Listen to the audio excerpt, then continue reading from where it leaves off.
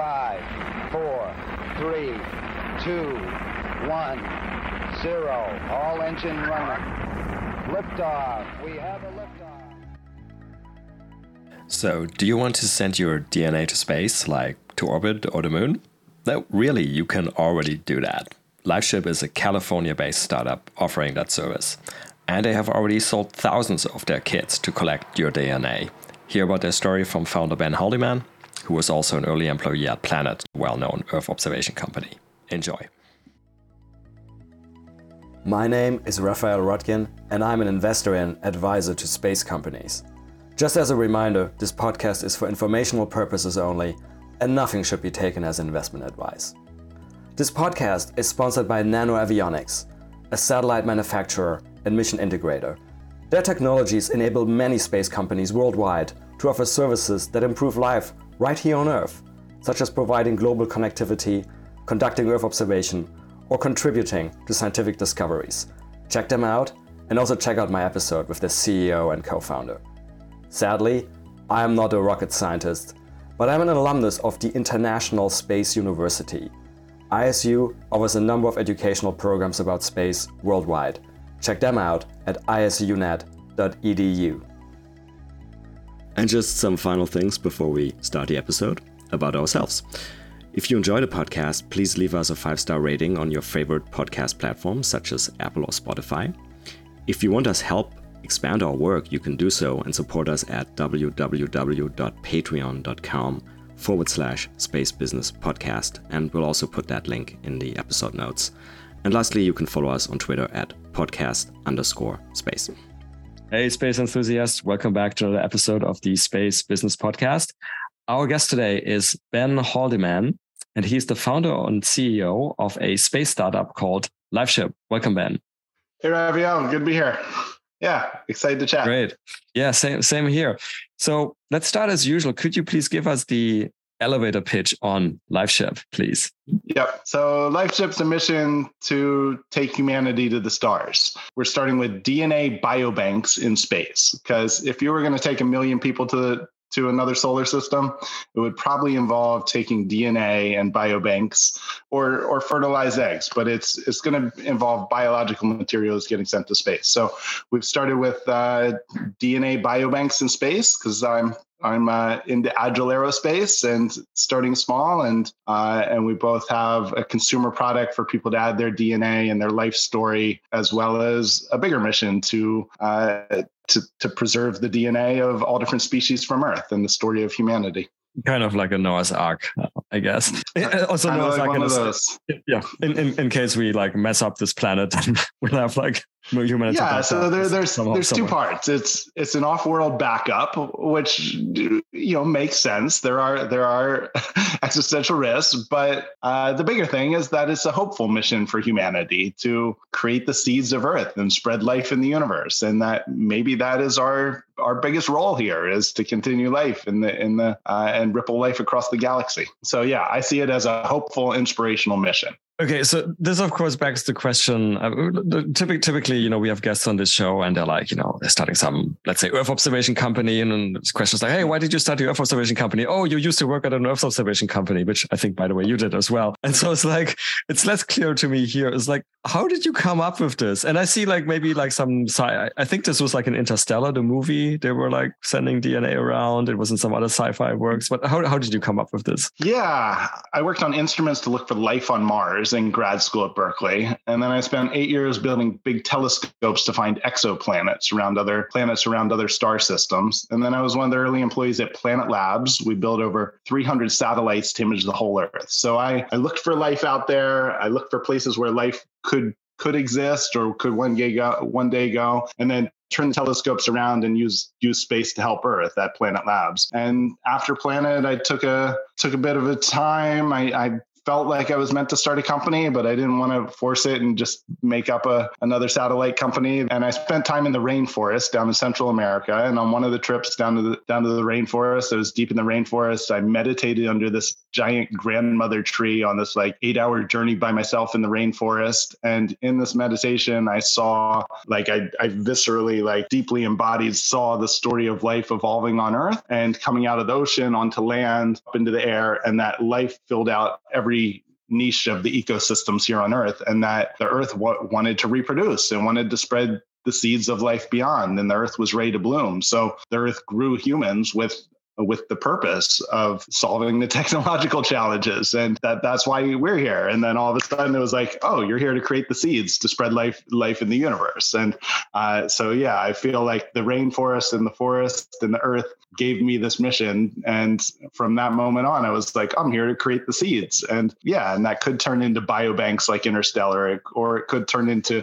actual seeds that are meant to spread life. But the whole path towards spreading life in the universe and making it inspirational mission that's inclusive and that all of humanity can participate in. Okay, so walk us through the path from that inspiration to product, right? Because my understanding is you have a product that's available right now.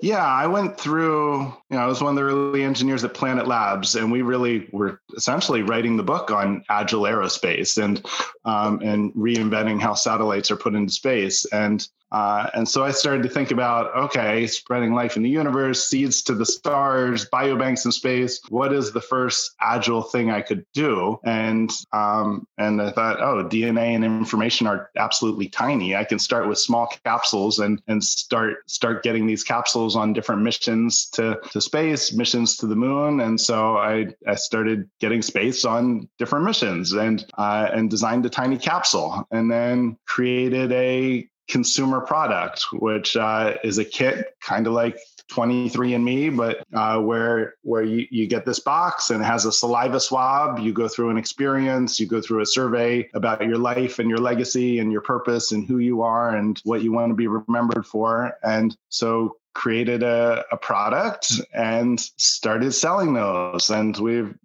did some marketing campaigns online and sold about 3,000 of them.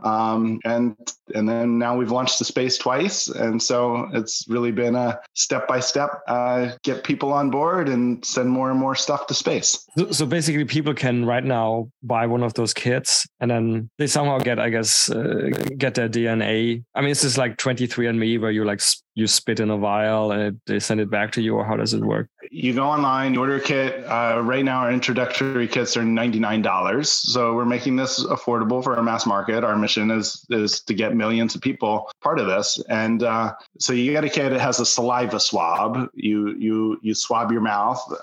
It comes with everything to send that back. You register online and go through an online experience. That experience will become more and more like AI interviewing you about your life story and writing your biography, and then eventually AI creating your virtual avatar. So it's like becomes more and more like you're uploading your consciousness too.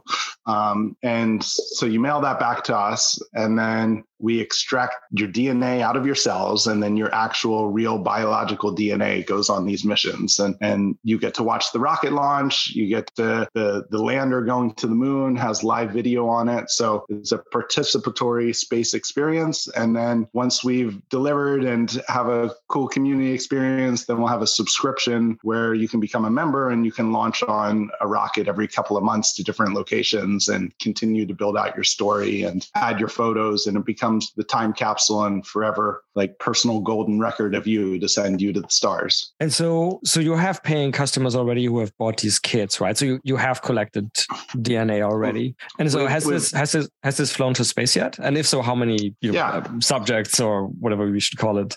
So we flew, you have the Dragon capsule in the background. We flew on Crew 4 and Crew 5, which were both astronaut missions to the International Space Station. And the astronauts launched on a SpaceX Falcon 9 rocket. And on board with the 4 astronauts was one of our capsules on both of these missions. So we've flown up to the International Space Station twice, and we had about 1,000 people on board that and about 500 other species. So this may be the first off-world biobank. And that, we sent 2 of them up to the space station. We are on 2 different rockets to the moon, and and a few more missions coming up too. But the ones that went on the crew missions, so were they in the capsule and then they stayed? So did they come back, or did they actually somehow stay in space? They did come back. So these ones were, it's harder to get stuff to stay on the ISS indefinitely. They really care for that. And because these are initial ones, we send them back down, and then those people's DNA will actually go up in a future one if we go up to the ISS. So we may do one to the ISS, which is the longer term one at some point, and then would likely send those same people back up to it. Because I wonder, and I don't know how much sort of direct market research you've done with your customers, but I wonder, it'd be really interesting to understand the motivations of the people who buy these kits and want to send their DNA to space, right? Because it could be a range of things. Right? It could be sort of like people who are fine with going up to the ISS and coming back because it's sort of like, hey, my DNA has been to space, it's whatever. But then, of course, at the extreme end, there could be people like, again, who probably like me have watched too many science fiction movies and read too many science fiction books. I'll give you another reference, which you're also maybe familiar with. Have you read The 3-Body Problem? I read the first one. Yeah. Okay, so I think it's not in the first one. I think it's even the second or third one. But basically, at some point in time, they sent out the preserved brain, just the brain of one of the main characters, to be picked up with the hope that it would be picked up by one of the aliens, and they would have the technology to basically, build a body around them and access the brain, which then actually happens. And I'm stopping here of spoilers on the book. It's an amazing trilogy that everybody should read. But of course, what I'm getting is at the extreme end, I could imagine people also thinking like, well, maybe, I shoot my DNA. Of course, it doesn't work if it comes back, but maybe on one of your future missions, you go out of the solar system at the extreme or something like this. And people could think, well, maybe some super smart alien species could pick up my DNA and then construct another version of me.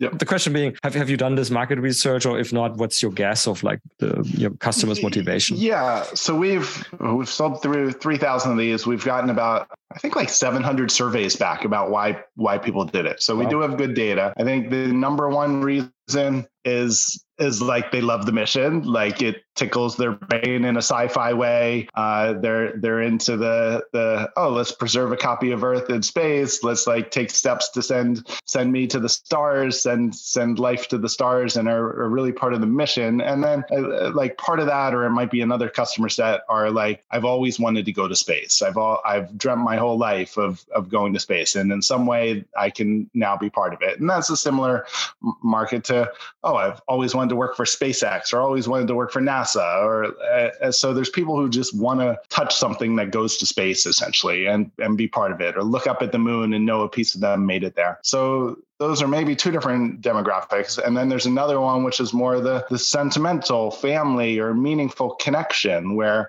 me and my grandfather are going together, and we'll look up and remember this. Or I gave this to my dad for Christmas, and it's something that is like memorable and unique. And so it does meet that, or like a couple goes together and gets to think about it. And we have ones for pets as well. So you get to remember your pets and put it up there. So there is like the more sentimental and even like spiritual connect with the cosmos part of that, and connect with the universe. And then some people are like, I want to live forever, and this is an affordable way, kind of like cryogenics, to preserve myself.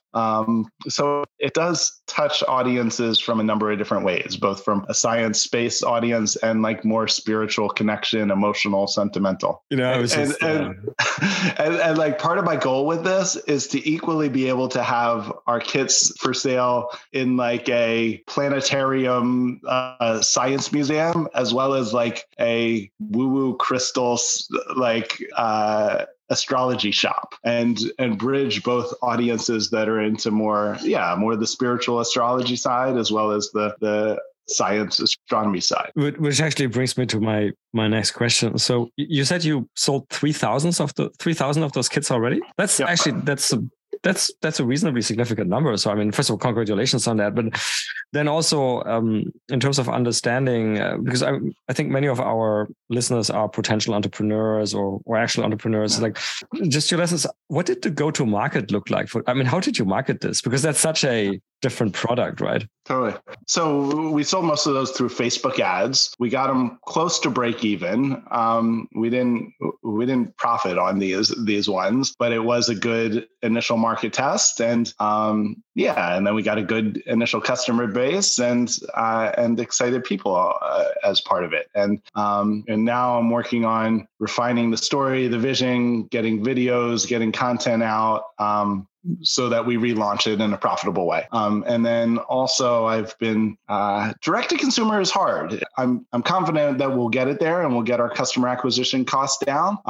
But I've also gotten a fair bit of revenue over the last couple of months from B2B partnerships, where we are this space platform. Essentially, we're putting capsules across space and time, and there are organizations we're partnered with that want to send 1 million photos to the moon, or want to send all their members as part of a community's profiles up there.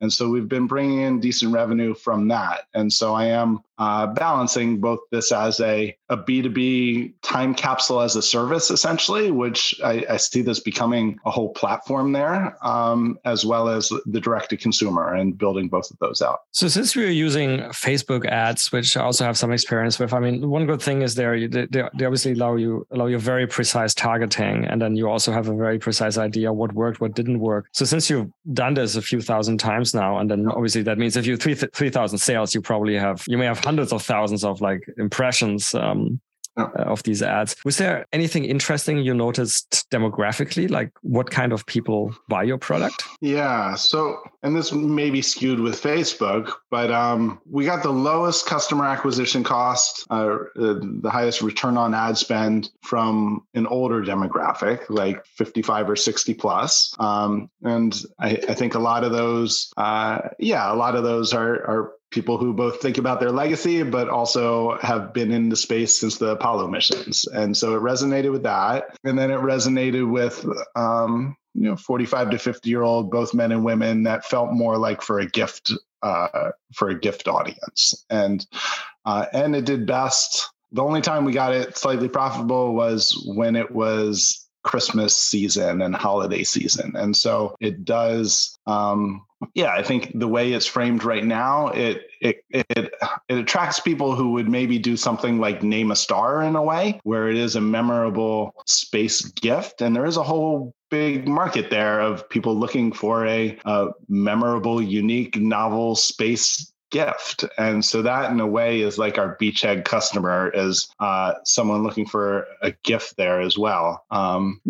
It's some of the insights. So picking up, so the name the star thing is interesting, right? Because I mean, effectively that's obviously kind of nonsense, right? But you get I think you get like some sort of certificate, right? Certificate, and millions of people have done it. Sure. Yeah. The people who buy your kit and send you the DNA, what do they get? So they get the kit. The kit comes with a mission patch, stickers. It comes with a golden ticket to the moon, and then you get invited to watch the rocket launch live.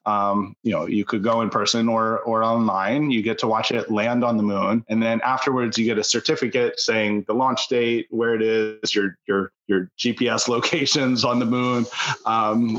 It's not GPS, but the location on the moon. And so you get a certificate like saying, I am here, essentially. And a lot of people, there is a whole market of the name a star is a certificate you hang on your wall or frame. And there's people who buy a plot of land in Scotland, and there's a bunch of these. And so this is an actual real space mission with an actual, this could be very significant in the story of the universe and like as humanity's legacy of continuing life.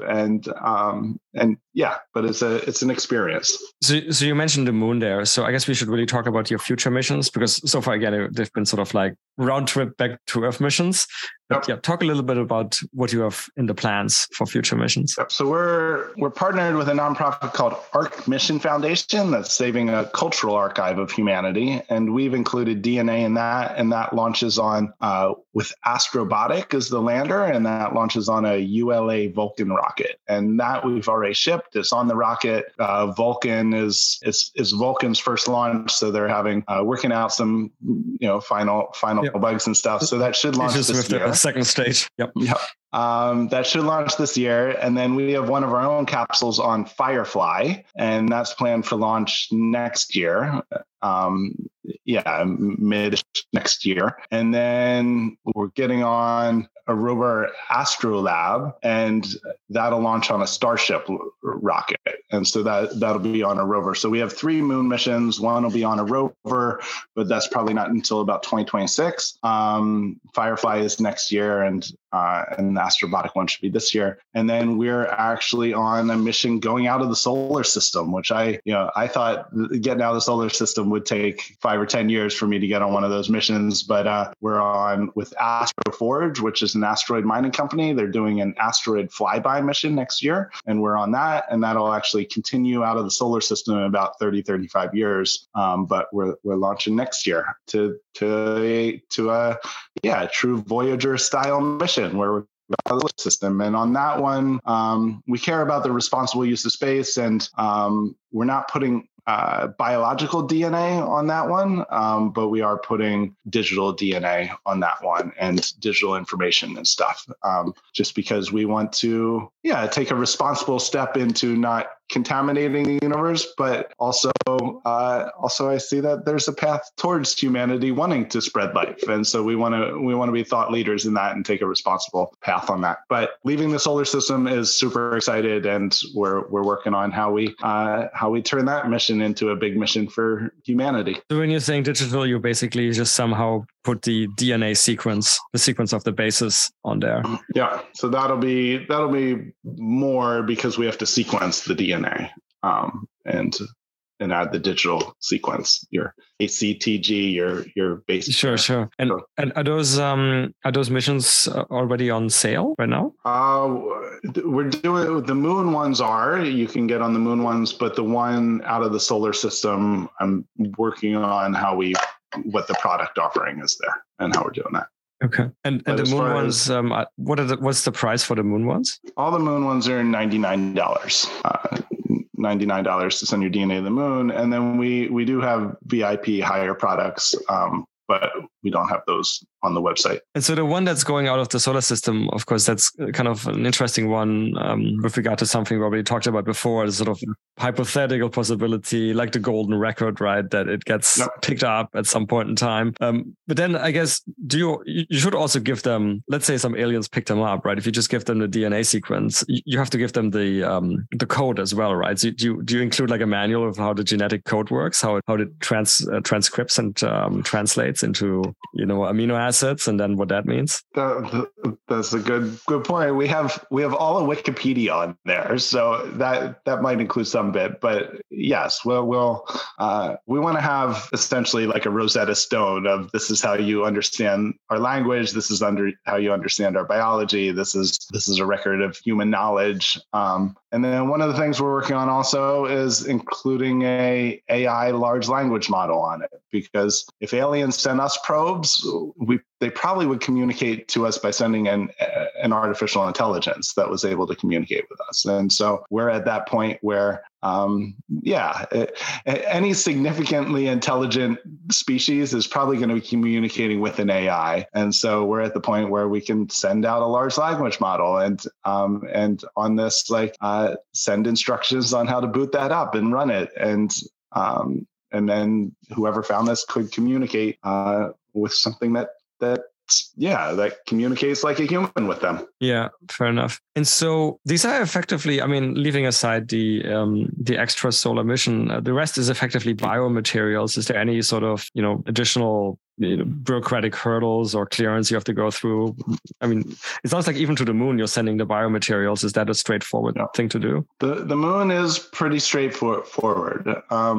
There is so NASA has planetary protection guidelines, and they've opened up the moon for most biological materials, or opened up the moon for biological materials with the exception of the polar regions where there's ice and frozen water. You can't send just anything to the ice caps at this point, but NASA has opened it up to send pretty much anything to most of the surface of the moon. To send something to Mars, which we want to do, that is trickier. And DNA, if it's encapsulated right and enclosed, we think that we'll be able to get it onto Mars, because also DNA can't reproduce, and it's just a molecule that can't.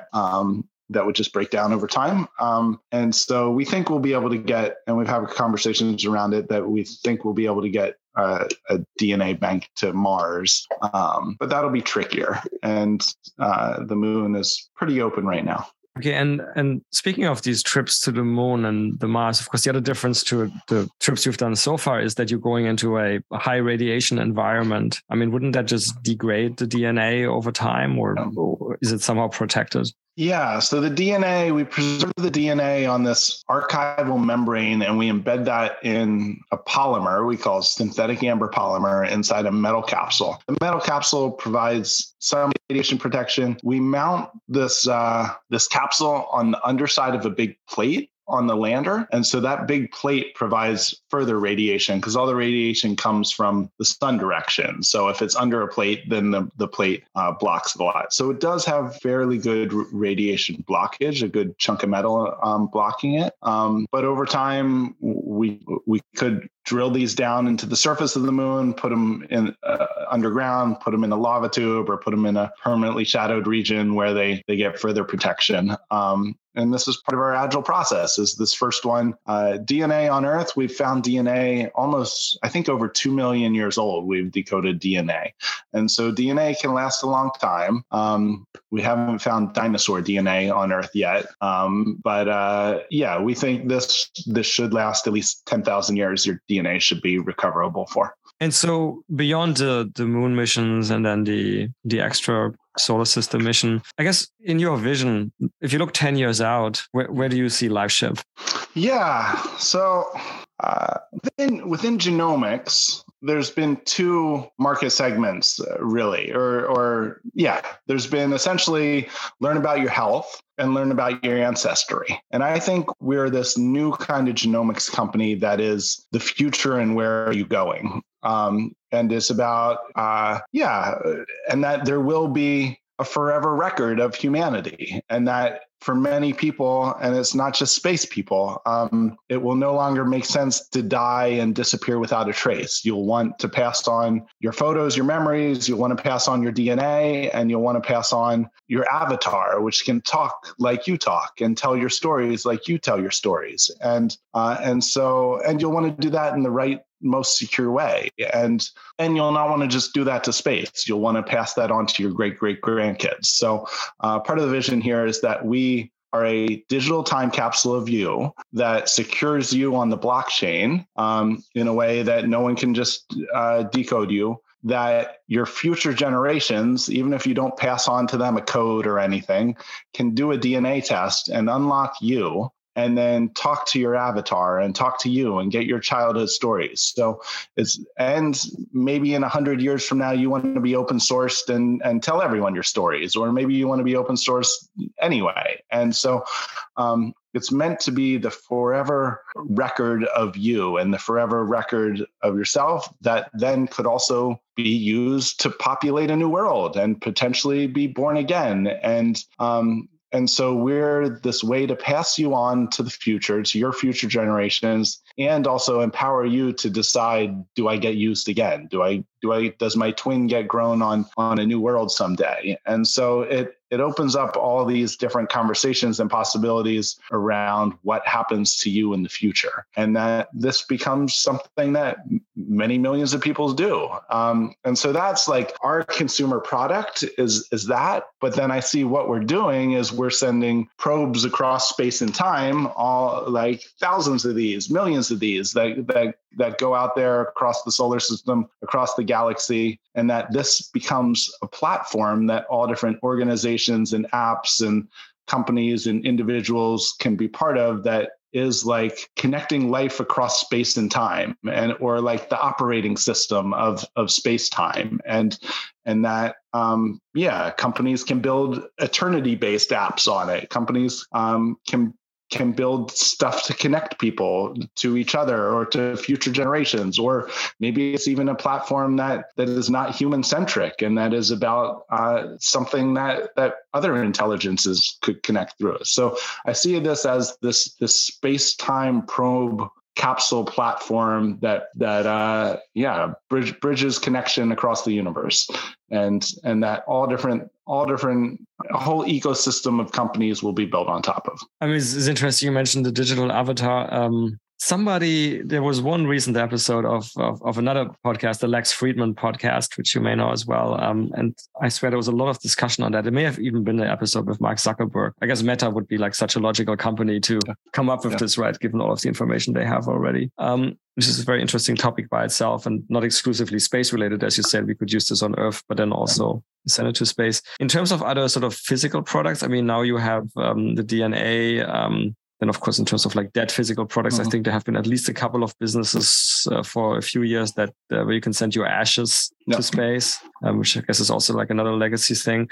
But for example, I mentioned the example from the 3-body problem where they sent a preserved brain. And then, of course, there have been for many years people on Earth who've been freezing themselves after death, right? Is there any, do you see any future products like this where you send like a brain or an entire body, or somebody really insists on that?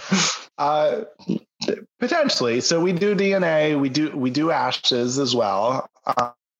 And, I can see a path towards fertilized eggs. Like lots of people have done in vitro fertilization and have their eggs stored in freezers and no longer want to use them anymore. And so they could include those. I haven't thought about pieces of brain, but there's I guess there's possibility for other biological materials that we may send up there. And then there's all the different other things people would put in a time capsule, as far as like art and photos and memories and kits for a wedding where you both send your DNA up and your wedding vows. And so there's essentially like the hallmark of space, where all different sort of memorable experiences or gifts or cards or to celebrate different things could have a specific experience associated with it. And then I see a whole personal growth sort of product around this, where it really is an opportunity for someone to sit down and think about their life and their legacy and their purpose and their story and who they are. And we can use AI to help people in a growthful personal experience around reflecting on their life and who they are. And coming back to, so the entrepreneurial aspect of this podcast.